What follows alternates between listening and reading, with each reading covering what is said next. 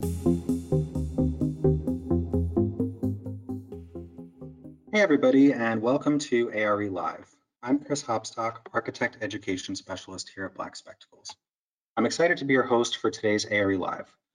During this live, we're going to revisit several questions focused on site selection from PPD, PDD, and PA.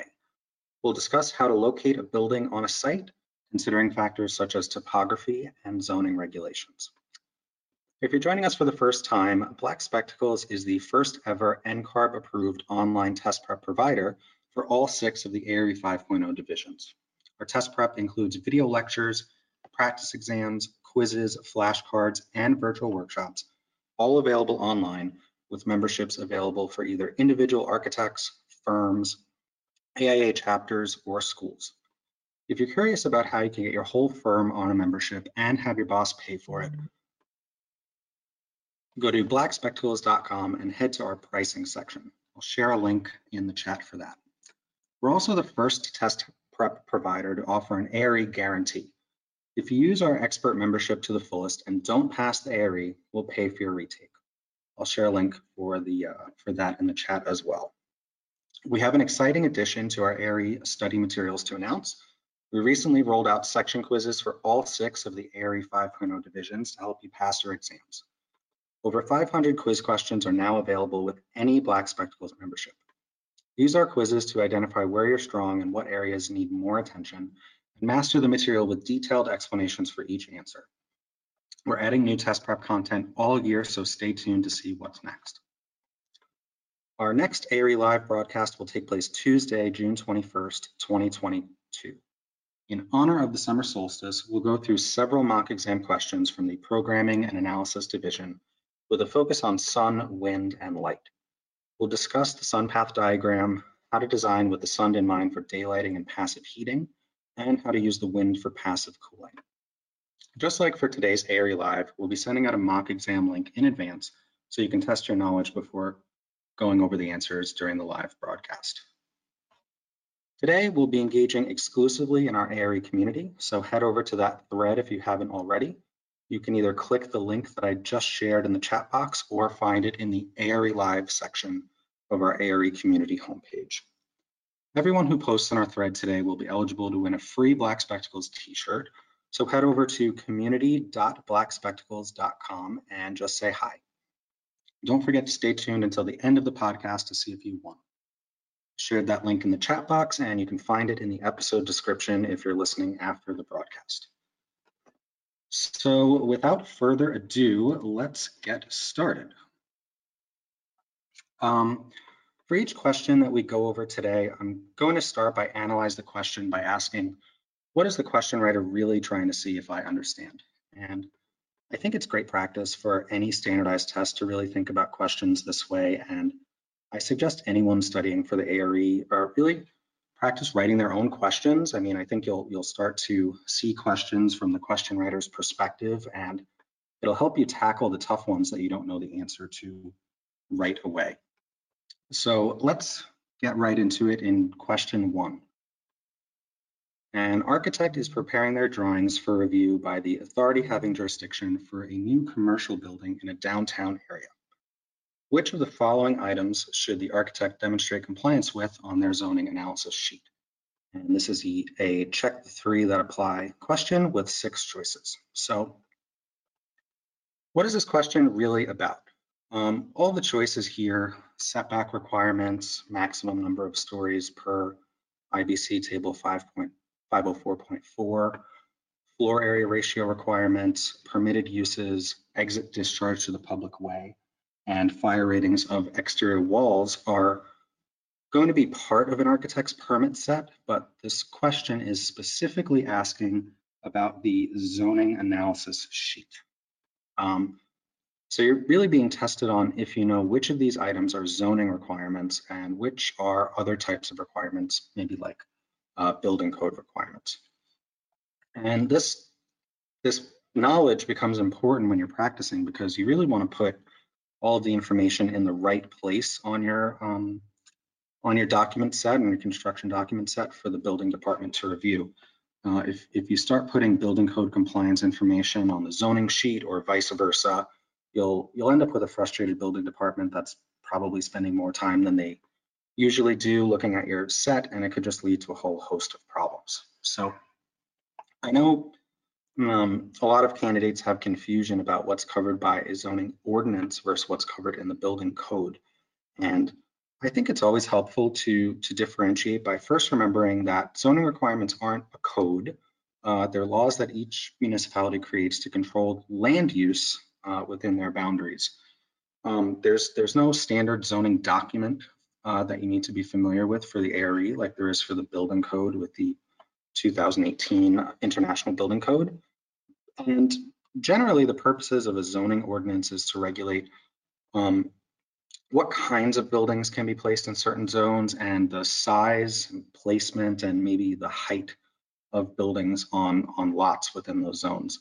So I think sometimes it's helpful to think about zoning as controlling kind of two things, both the use of the property and the envelope of the building, which is often referred to as bulk requirements. And conversely, to think of the building code as controlling everything from the envelope inwards in a building, particularly having to do with life safety issues. So with that background, let's take a look at our choices, remembering that this is a check the three that apply question. Now, I know some of you might know the answer to this question without really having to analyze it, and that's fantastic. But we're going to go through this question assuming you have a general idea of what zoning governs, but you're not quite sure about every single answer choice that's listed here. And let's just go through these in reverse order. It doesn't really matter what order we go through them in. So starting with choice F, the fire rating of exterior walls and openings. This choice might jump out at you at first as being correct because it has to do with the envelope of the building. And we just talked about zoning sort of governing the envelope and the bulk of the building. But remember that zoning really governs things like having to do with the envelope anyway, really governs the size and location of buildings on site. It doesn't govern things like fire ratings of exterior walls and openings. If you're drawing an axonometric diagram on your zoning sheet, you might show these fire rated openings in your diagram, but you're not demonstrating compliance with the building code requirement here. So with all that said, I think we can safely eliminate choice F as an answer. Moving on to choice E, exit discharge to the public way. This is kind of another tricky choice. On a site plan on your zoning sheet, you certainly might show the exit discharge to the public way. Think about a building that's maybe set back from the front property line or any property line really where you have walkways from the building exits to the sidewalk. You'd probably show those walkways on a site plan, but on the zoning sheet. But let's read the question again. It says, which of the following items should the architect demonstrate compliance with on their zoning analysis sheet? Not simply just show the item on the sheet, but demonstrate the compliance. So while you might show the exit discharge like we just talked about, you won't demonstrate compliance with the specific building code requirement for exit discharge on your zoning sheet. So, and that's because exit discharge is a life safety issue and it's not part of most, if not all, zoning ordinances because it doesn't relate to the use or bulk of the property. So with that said, I think we can safely eliminate choice E as well. So at this point, we've eliminated 2 choices. We have 4 left, and we know that 3 of these are correct. On the test, you could certainly just start looking for, out of your remaining 4 choices, just start looking for the one that you think is incorrect. That would probably be an efficient use of your time, and we'll let you give more time to other answer choices. But for the purposes of this mock exam, we're just going to go through each of the other 4 choices and explain a little bit about each one. So choice C, permitted uses. This is, like we said, one of the main things that are governed by zoning ordinances. Municipalities with zoning are usually interested in deciding which areas of their jurisdiction make the most sense for either residential, commercial, or industrial properties, and maybe even where mixed use development might be desirable in their overall planning vision for their city or town or their municipality. Now, because the word use is in this answer, you could find yourself second guessing yourself and start thinking about occupancy classifications that are covered in the building code, but keep those two things separate in your mind. The building code doesn't tell you what kinds of uses are permitted on a particular property. It considers how the building is going to be used when it talks about the type of occupancy that you have, which is used to determine things like occupant load, so you can size the egress system. But the types of uses that are permitted on a property are one of the major zoning requirements in any zoning ordinance, and that's definitely something that should be included on the zoning compliance sheet. And not only should you list what types of uses are allowed on a particular parcel of land, but you should list the types of uses that are going to be in your building so that you can show the AHJ that you're compliant with their requirements there. So with that said, permitted uses is definitely a correct answer. Moving on to floor area ratio requirements. This is another classic zoning requirement.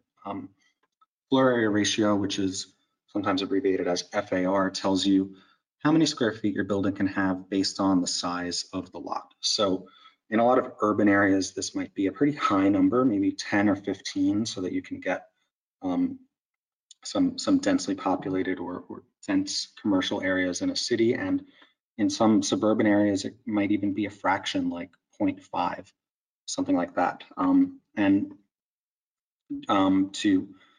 To use the floor area ratio, you simply multiply the FAR by the size of the lot. So if you have, let's say, an FAR of 10 and you're on a city lot that is 50 by 100, you would simply, which is a 5,000 square foot lot, you simply multiply the 5,000 square feet by the 10 FAR, and you would end up at a 50,000 square feet allowable building on that site.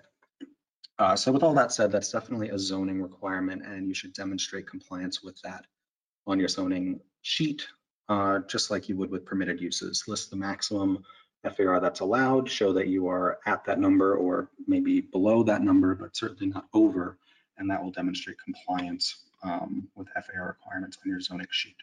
So choice C, certainly correct.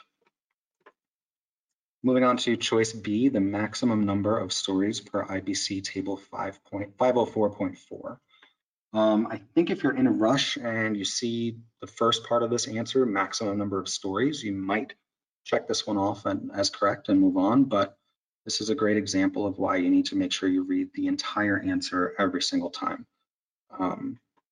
So while zoning can certainly tell you how many stories you could build, this answer choice is referring to a building code requirement that is a life safety issue. It has to do with the occupancy classification, the construction type, and whether or not the building is sprinklered. That's what this particular IBC table is going to tell you about the maximum number of stories you can put in your property.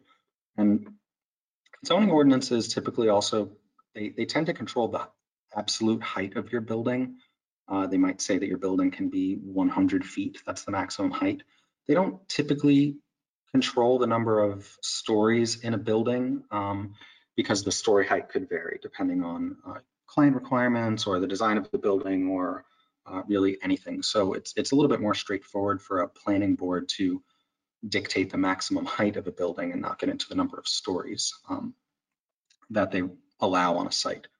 So with all that said, we're going to mark B incorrect, and that leaves A as correct, but let's just talk about A. And as a matter of practice on the exam, even if you get to this point and you're left with an answer that must be correct because this is a check the three that apply question, you should still take a look at it and make sure that you agree with it and make sure that your logic so far is correct. So choice A, setback requirements. This is another way that zoning ordinances can control the bulk of a project. They may specify setbacks at the ground level of a project by saying you need maybe a 30-foot rear yard or front setbacks of 5 feet from the property line. In some urban areas, setbacks might also apply above a certain height. I spent the majority of my career practicing in New York City, and 85 feet is a common height in New York above which your building has to set back, usually 10 or 15 feet, in order to get more light down to the street. By specifying these setbacks, the zoning ordinance is creating stepped buildings that move away from the street so that sunlight can get down to street level. So like we said, A is correct, and that's 3 correct answers here in a check the 3 that apply question. So that just about does it for question 1. So to summarize, make sure you're familiar with the differences between what zoning ordinances and building codes govern. It's definitely a common type of question that pops up on the PA exam and maybe even other different exams on ARE. So with that said, let's move on to question 2. An architect is working to locate a proposed restaurant project on the subject site, which is located in a mountainous area. The client wants this restaurant to have a view towards the northeast. There's a famous valley about a half-mile away in that direction. What's the best location for the restaurant on the site plan? And we've got 4 letters on the site plan that correspond to the 4 answer choices, A, B, C, or D.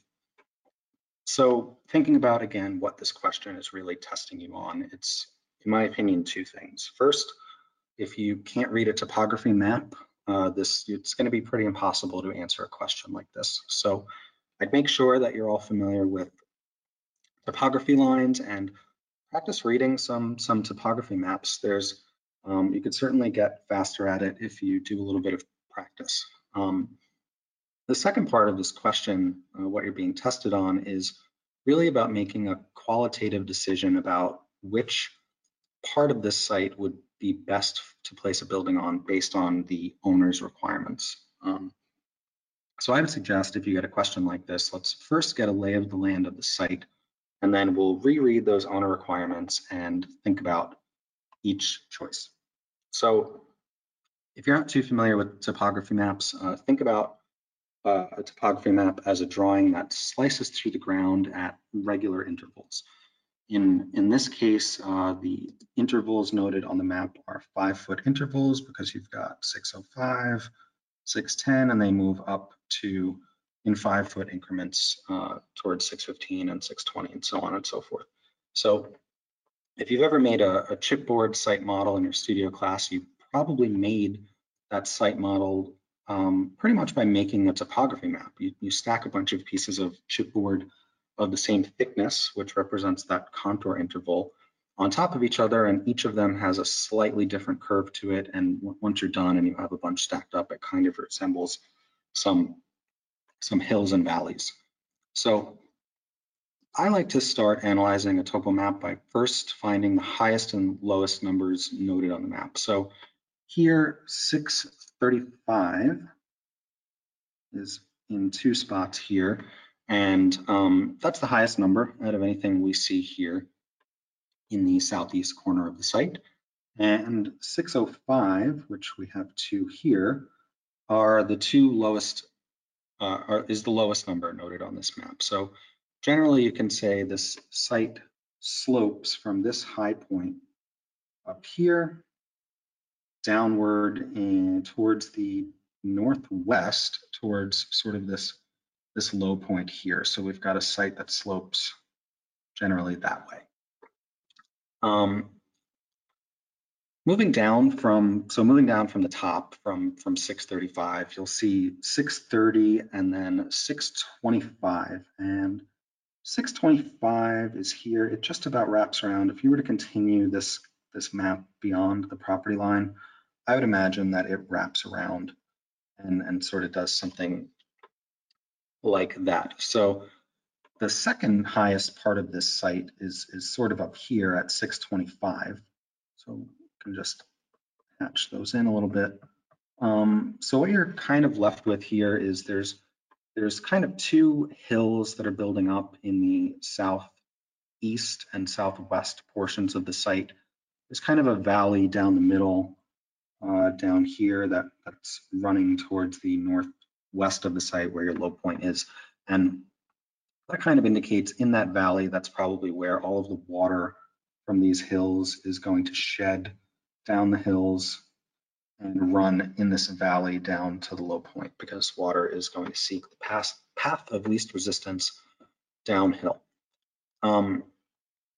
Another thing to think about on topo maps is how close the lines are to each other. So even though this map doesn't have a scale on it and you can't necessarily calculate a slope because of that, closer lines on a topo map always mean a steeper slope, and conversely, wider spaced lines always indicate a more flat area. So on this particular map, we can see that the steepest part of the site is kind of this hill here. These distances are a lot closer than, let's say, these distances here, indicating that this portion of the site is pretty steep. This is somewhat steep, but again, it's a little bit flatter in this area. So now that we've got the site figured out, there's this valley between two hills. The two hills are about 10 feet different in height. Let's look at the client requirements again so we can start thinking about where to place the building. The client wants the restaurant to have a view towards the northeast. So we have a north arrow here, and northeast is obviously this way. Because there is a famous valley, just underline northeast, there's a famous valley about half a mile away in the direction of the northeast.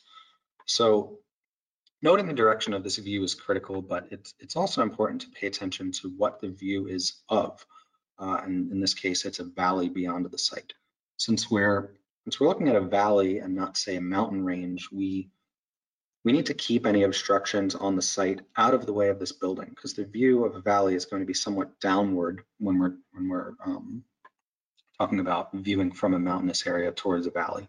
So we're really going to want to keep anything on our site that's in the way of a view to the northeast out of the way, which means we're going to not place the building so that there's something in the way of that view.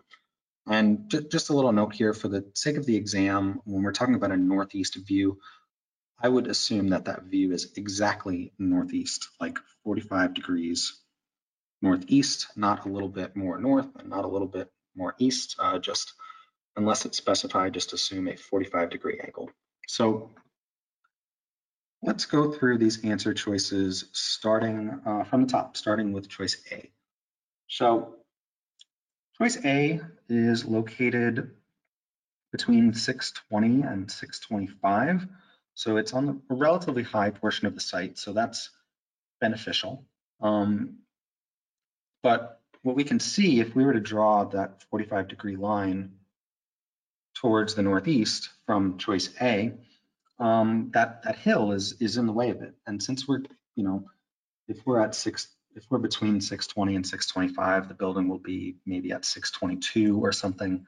We've got a hill that's at 635, that's 12 or 13 feet above this building. So that hill in my mind is definitely going to block your view of this valley that the client wants. So choice A is probably not the best choice.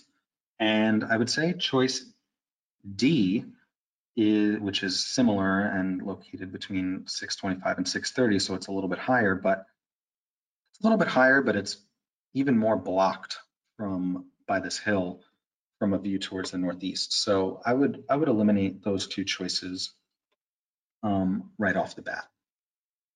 Moving on leftward here, which is westward on our site.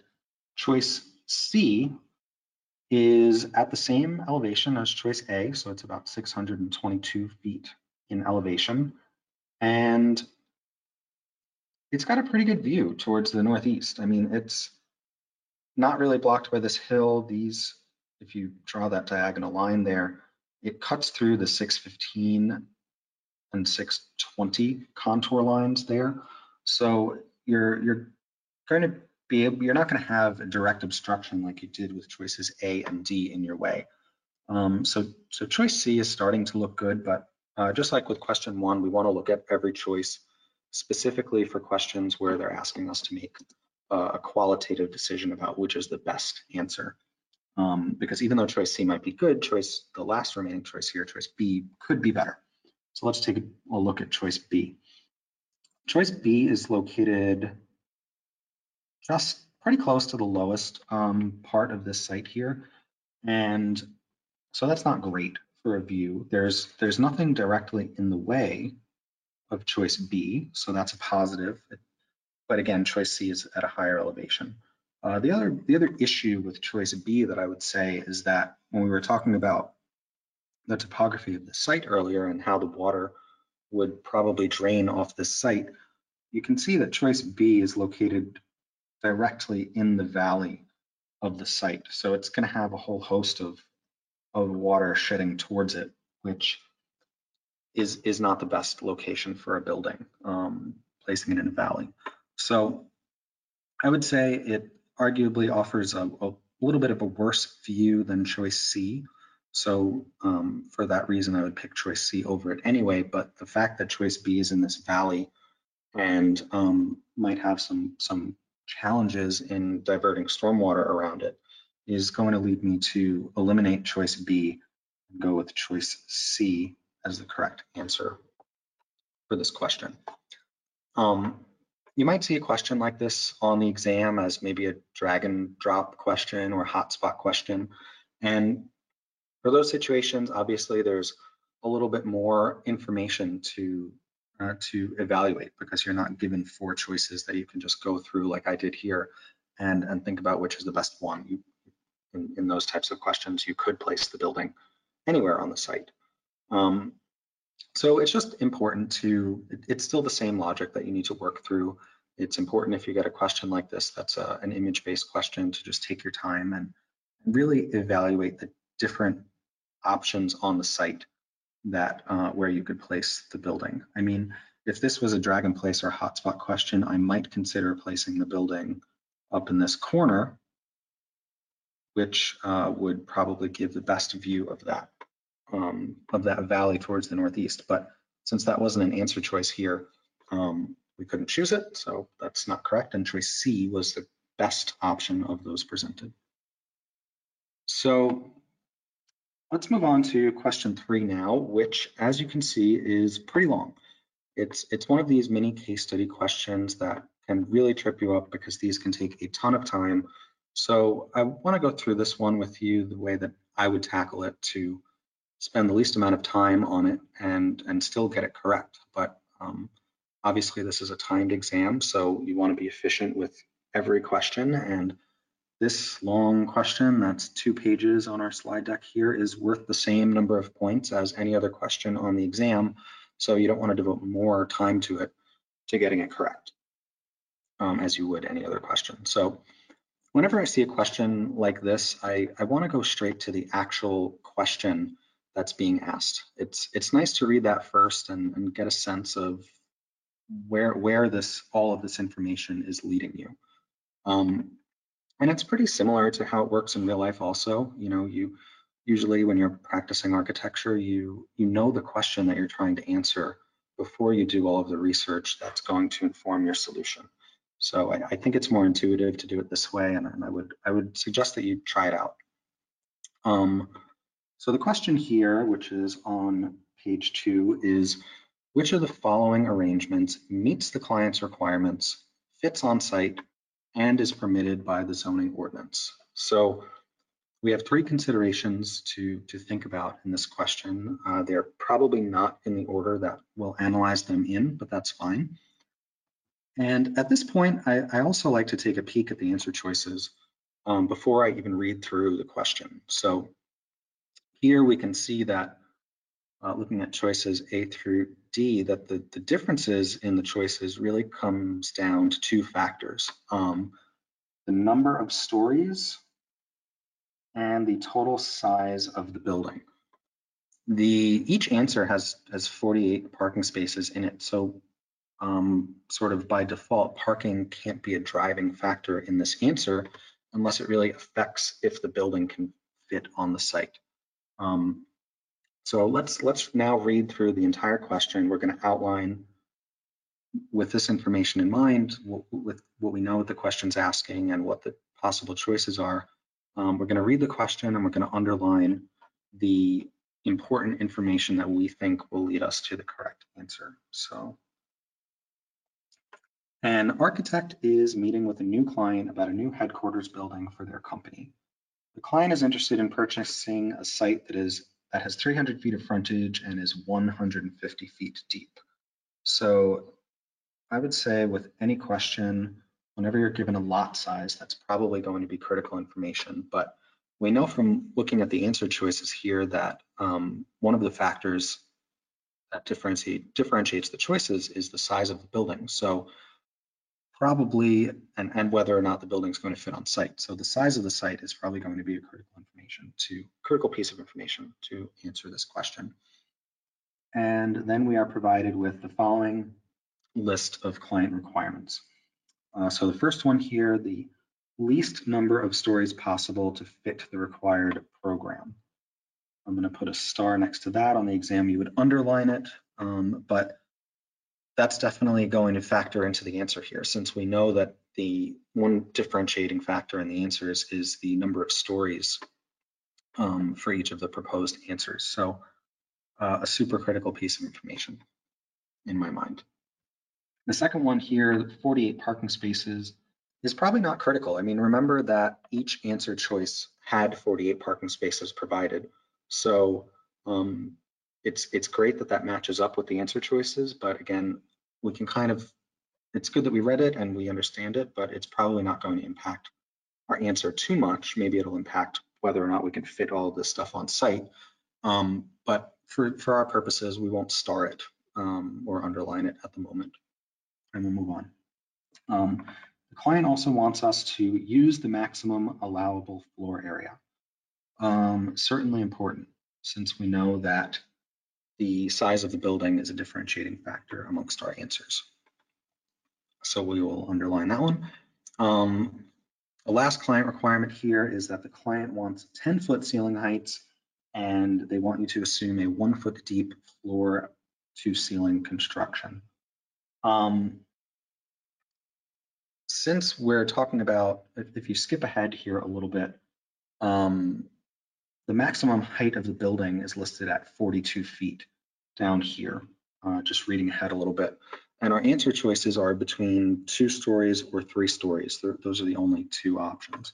So even the tallest building that we could answer would be 3 stories with 10-foot ceiling heights plus 1 foot on each ceiling for 11 feet total. So you would have a 33-foot tall building according to the client's requirements, and the maximum building height is 42 feet. So we know any answer choice here meets the client requirement here, and it's going to meet the maximum building height in this zoning ordinance. So I would say that's probably not a critical piece of information to answer the question.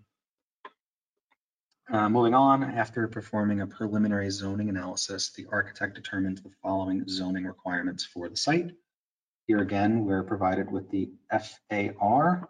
That's going to be critical. So now we have the FAR, the size of the site, and we know that the client wants to use the maximum floor area. That might lead us to our first step in answering this question. Moving on, we've got the second zoning requirement here. 1 space required per 1,000 feet of gross area. While looking at our answer choices, the biggest building that's there is 48,000 square feet, which would require 48 parking spaces, which is the client requirement, and every answer choice has 48 parking spaces. So none of the answer choices are going to run into this zoning requirement as saying that you can't go with that answer choice. So this piece of information is kind of a moot point. We already talked about the maximum height of the building not affecting the answer here. So we're going to move past that one. Setbacks. We know one of the 3 criteria for this question is whether or not everything is going to fit on the site. So of course, setbacks are going to affect where you can place your building and how tall it's going to be to get the most efficient sized building. So setbacks are going to be critical. And the last requirement here on the last zoning requirement is a maximum of 2 curb cuts are allowed on the site. That might become important information when we are checking that everything fits on the site, but we'll keep that in the back of our mind. So, like I said, we know we're going to use the maximum floor area here because it's a client requirement. So let's calculate what the maximum allowable floor area is. And remember from our first question that floor area, the maximum allowable floor area on a site is the FAR times the lot size. It's not times the lot area after you take setbacks into account. That's a common misconception. So simply, we're going to multiply the FAR by the lot size, and we'll deal with setbacks in a minute when we lay this building out in a preliminary way. So we've got the lot size of 300 feet times 150 feet, and that is 45,000 square feet. That's the symbol for square feet. And we've got an FAR of 0.8. So if you do the math there, you are going to have a result of 36,000 square feet. And every time you get a piece of information, I would check to see if it eliminates any answers. And here, choice B right off the bat is going to be incorrect because it doesn't comply with zoning. It's a 48,000 square foot building, and being permitted by the zoning ordinance is a requirement. Well, anywhere, but also it's a specific requirement to answer this question. So we can eliminate choice B. And then if we just peek at the remaining choices, we have 2 with 36,000 square foot buildings, but different heights. And we have a 30,000 square foot building that is listed as 3 stories. So looking at these choices, choice A would be the client's preference, right? It maximizes the floor area. It's the least number of stories out of what's listed, and it has 48 parking spaces. So on the exam, I would move along to analyze choice A now to determine if it complies with zoning and if the program actually fits on the site. Because if it doesn't do either of those 2 things, we might need to look at a smaller building, maybe choice C, the 30,000 square foot building.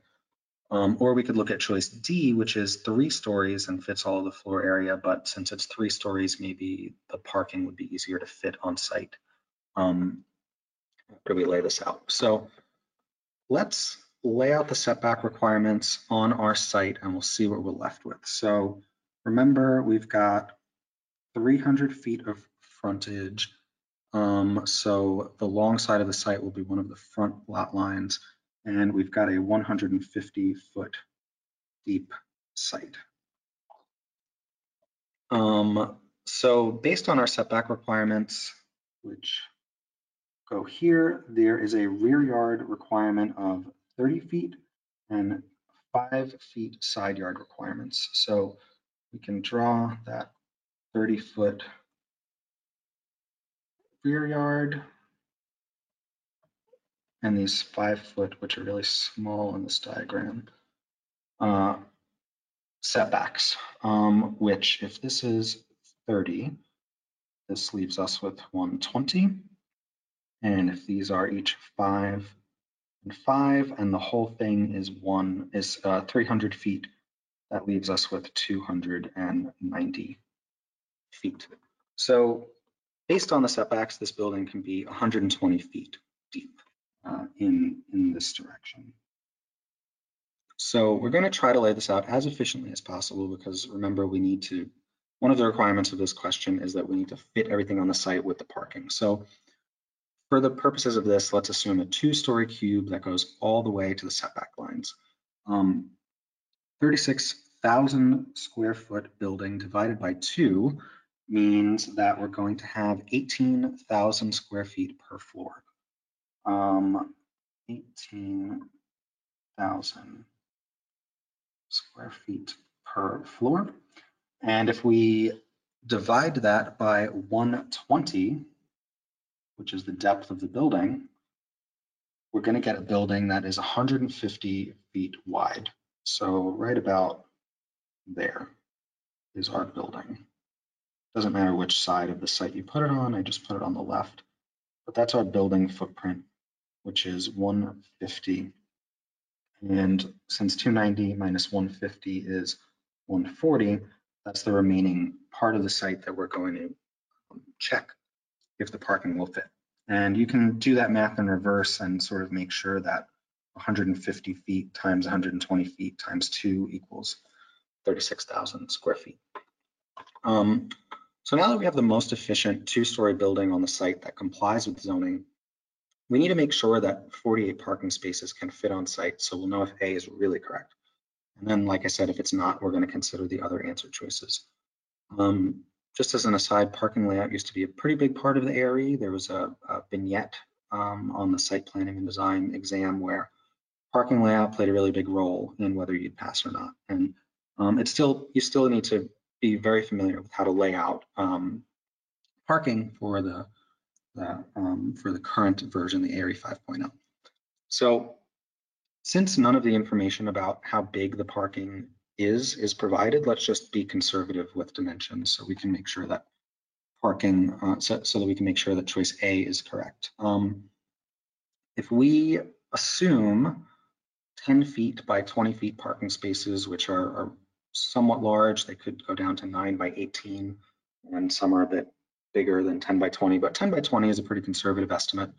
If we assume 10 by 20 with 24-foot aisles, we're going to end up with, in the remaining parking area, we're going to be left with an arrangement that sort of looks like this, multiplied by 2. Just going to draw it here so we can see the dimensions. So we're going to have 20 feet, 24, and then 20 feet, and then these are going to be 10 feet. So the way I would try to figure out if this fits is I would draw this in here, all my parking. So we're going to have 4 rows of parking with 2 drive aisles, 2 curb cuts, which, as we remember, is allowed by the zoning. And to drive in and out of this, you would simply go like that. And these are, since they're 24 feet wide, they're 2-way drive aisles, so you can drive in either direction. So now it's simply, we need to see if this fits on the remaining 140 foot wide by 120 foot deep portion of the site. So we just said that each parking spot is 20 feet deep. So there's 1, 2, 3, 4 of those. And there are 2 aisles here that are 24 feet wide. So if you do the math on that, you get 128 feet would be the minimum there, and that is less than 140 feet. So that's correct. And so that lets us know that this arrangement can fit, but we need to understand how many parking spaces here we can actually fit so we can determine if 48 spaces fit. Again, we have 120 feet long parking lot. So if we just divide that by the 10 foot per space, it means that each of these can contain 12 parking spaces. And since there's 4 of them, 48 parking spaces will in fact fit with this building that meets the client's goals of maximizing the floor area and being the shortest building possible.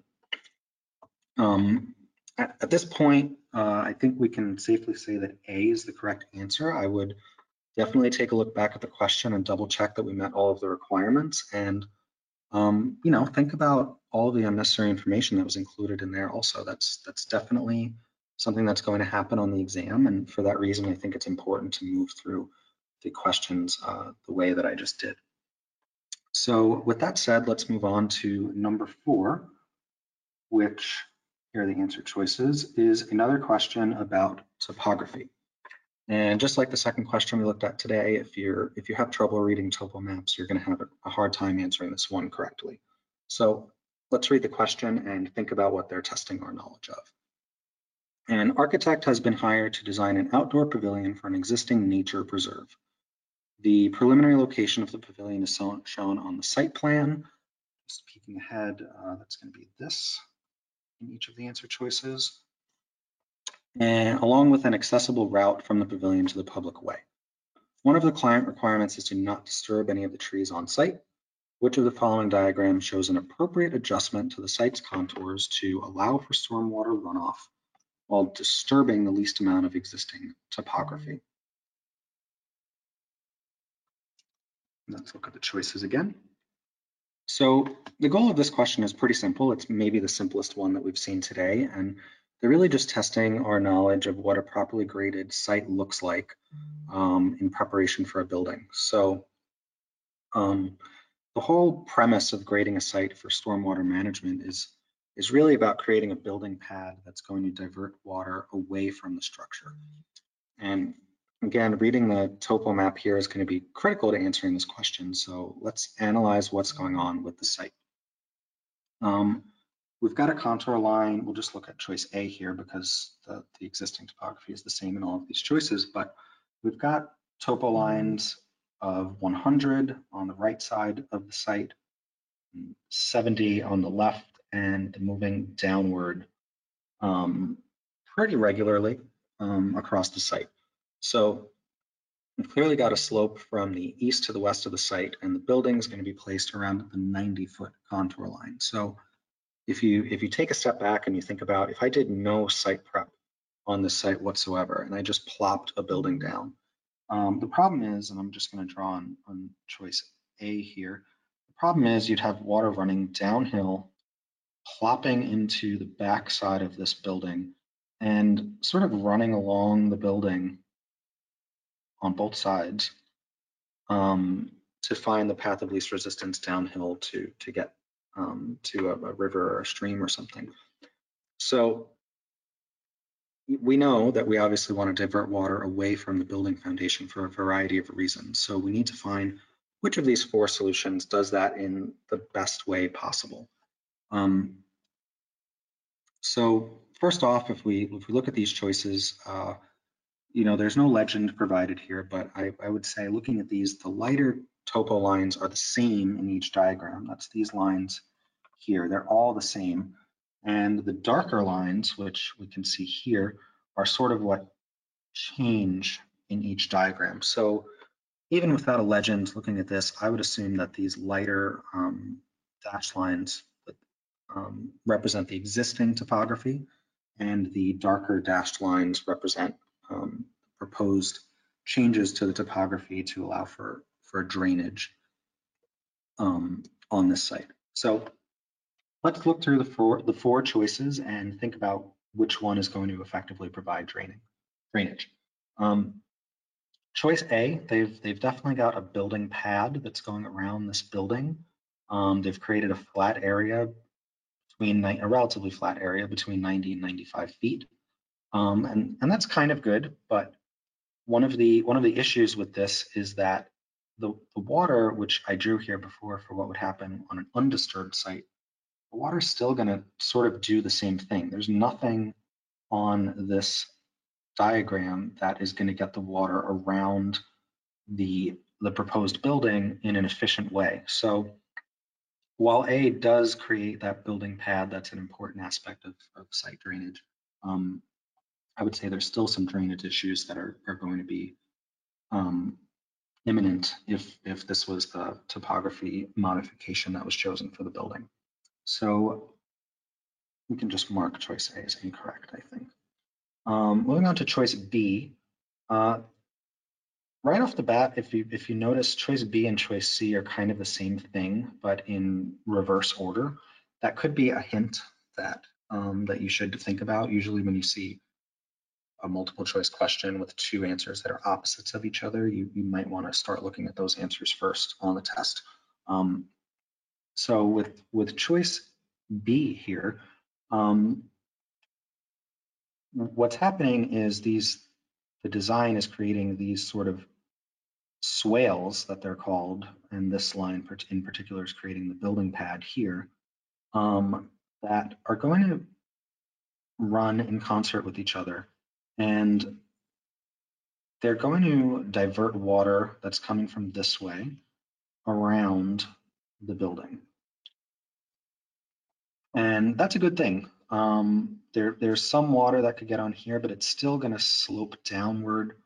All of these slopes move away from the building, and there's going to be minimal, or really, if any, water that finds its way towards the building itself. So the idea here is that the building pad is sort of on a very slight hill that in every direction, some directions more than others, but in every direction is shedding water away from the building. So choice B is looking pretty good. I still want to go through the other choices because one of the requirements here was disturbing the least amount of existing topography. So it's totally possible that one of these choices also diverts stormwater away, but disturbs less topography. Choice C, like we said, is the inverse of choice B, and this is actually going to do sort of the opposite effect of choice B. The swales are always going to point like they do in choice B. They're going to point uphill. And with these reverse swales, we're actually just creating hills where the water is going to run down the hill and towards the building, which is not good. Choice C might be the worst choice of those listed here. Moving on to choice D. Choice D, just first glance looking at it, it definitely disturbs the least amount of topography out of this question, and we know that's a requirement of the question itself, so it deserves some thought. It's definitely got some swales created here, these little things on each side of the building. So that's, you know, looking at it first glance, it's sort of a positive. It's going to drain water that way. But there are some issues with it. It's going to drain any water that comes from the sides of the building away, but there's this huge flat undisturbed area in here where the water is still going to come, just like I drew in choice A here. The water is still going to come and hit the back of the building and run around the building and probably create some foundation issues for you. So while it does meet one of the requirements of the question in disturbing the least amount of site area, I would say it doesn't effectively manage stormwater. So I would, for that reason, eliminate D. And then I think, after having gone through all of these answers, that we can safely say choice B is the best answer. So moving on to the last question, it's kind of another mini case study question with a ton of information. And again, I'm going to suggest reading the question first, peeking at the answer choices, and then reading the entire question before you actually get into this. It sounds like extra steps, but it's actually going to save you time, in my opinion, as you move through the question. So the actual question here, which is on page 2 of the slide, says, what is the most likely course of action that will be taken based on the results of the environmental impact study, which is, these are the results of the environmental impact study in the question. And our choices here, we should peek at the choices now, are about reducing building height, redesigning the parking, applying for a variance, or hiring a hydrology consultant. So with that sort of base information, let's read through the whole question so we're familiar with the findings of this particular environmental impact study. And then we'll think about if any of the information found here is going to lead us to a correct or incorrect answer. So we've got the site is currently within a 100-year floodplain. It's impacting 6 acres with 30,000 cubic feet of cut and fill required. There's a low impact to the wetlands, and the overall impact is listed as low. So these are all sort of environmental findings, and the summary of the environmental portion of this is that the overall impact is low. So we'll make a note of that. Potential for community disruption is medium. That's something to note for sure. We've got a low visual impact and a high traffic impact. And if we remember our answer choices, one of our choices was about building height and the other one was about parking. So maybe these two pieces of information are going to be crucial. None of the choices had to do with historic structures, and it says no historic structures are impacted. I would bet that that's a relevant piece of information. And then finally, we get to land use, where we note that this is an R2 designated site, and the use of the proposed project is compatible, displacing just a few 2 residences and 0 businesses. So again, think about what this question is really about. You're being tested on if you can synthesize a whole bunch of information provided from an environmental impact study, or EIS, and make a qualitative decision about the best path forward. So you're obviously going to need to know what the terms mean in this EIS, variant, floodplain. You need to have an understanding of those concepts. But then you're going to need to think about what makes sense to move the project forward. So let's go through each choice here on our second slide. Choice A, reduce the building height. Think about which of these findings might lead you to consider reducing the building height. The environmental considerations listed at the top here don't really have to do with height, so those are kind of irrelevant to this answer choice. And moving on, we can see that the visual impact, remember, is listed as low for this proposed development. So given that specific information, I would say that there's nothing to lead me to consider reducing the building height here. So I'm going to mark that as incorrect. Choice B, redesign the parking layout. Again, there's nothing in the environmental section of the findings that talks about parking, so we can sort of skip ahead here. Well, we see that the traffic impact is listed as high, and there's even a medium potential for community disruption here. It seems like a logical choice at the moment, having only gone through two of the answer choices. So let's keep it in mind and just go through the rest of the choices, because this is what is the most likely course of action type question. So we need to analyze all of the choices. Choice C, which is applying for a variance. So you need to know what a variance is. Variances are used when a proposed project doesn't comply with the zoning requirements as they're written, and you typically have to display a hardship in complying with those zoning requirements in order to have the municipality sort of consider you as an exception, and consider making an exception for your project to move forward. So going through the information again provided here, nothing really sort of at the top jumps out as affecting the zoning of the site. The only thing really is down at the bottom here, land use designation R2, and it talks about the project being a compatible use with zoning. So I would say right there that there's, at least in terms of use regulations, this project complies with zoning and therefore would not be a good candidate to apply for a variance for. So I think choice C is probably incorrect. The last one, choice D, hiring a hydrology consultant. For this choice, we're going to look at any of the findings and see if they indicate there's an issue with potential stormwater management or groundwater or flooding. It is noted that this building is in a 500-year floodplain. And looking through the rest of the information provided here, there's no wetlands impact listed, and I'm not seeing anything about stormwater issues. So let's just think about the 500-year floodplain comment in this EIS. This is a relatively low chance of the property flooding. 500-year floodplain means there's statistically anyway a chance that it will flood once every 500 years.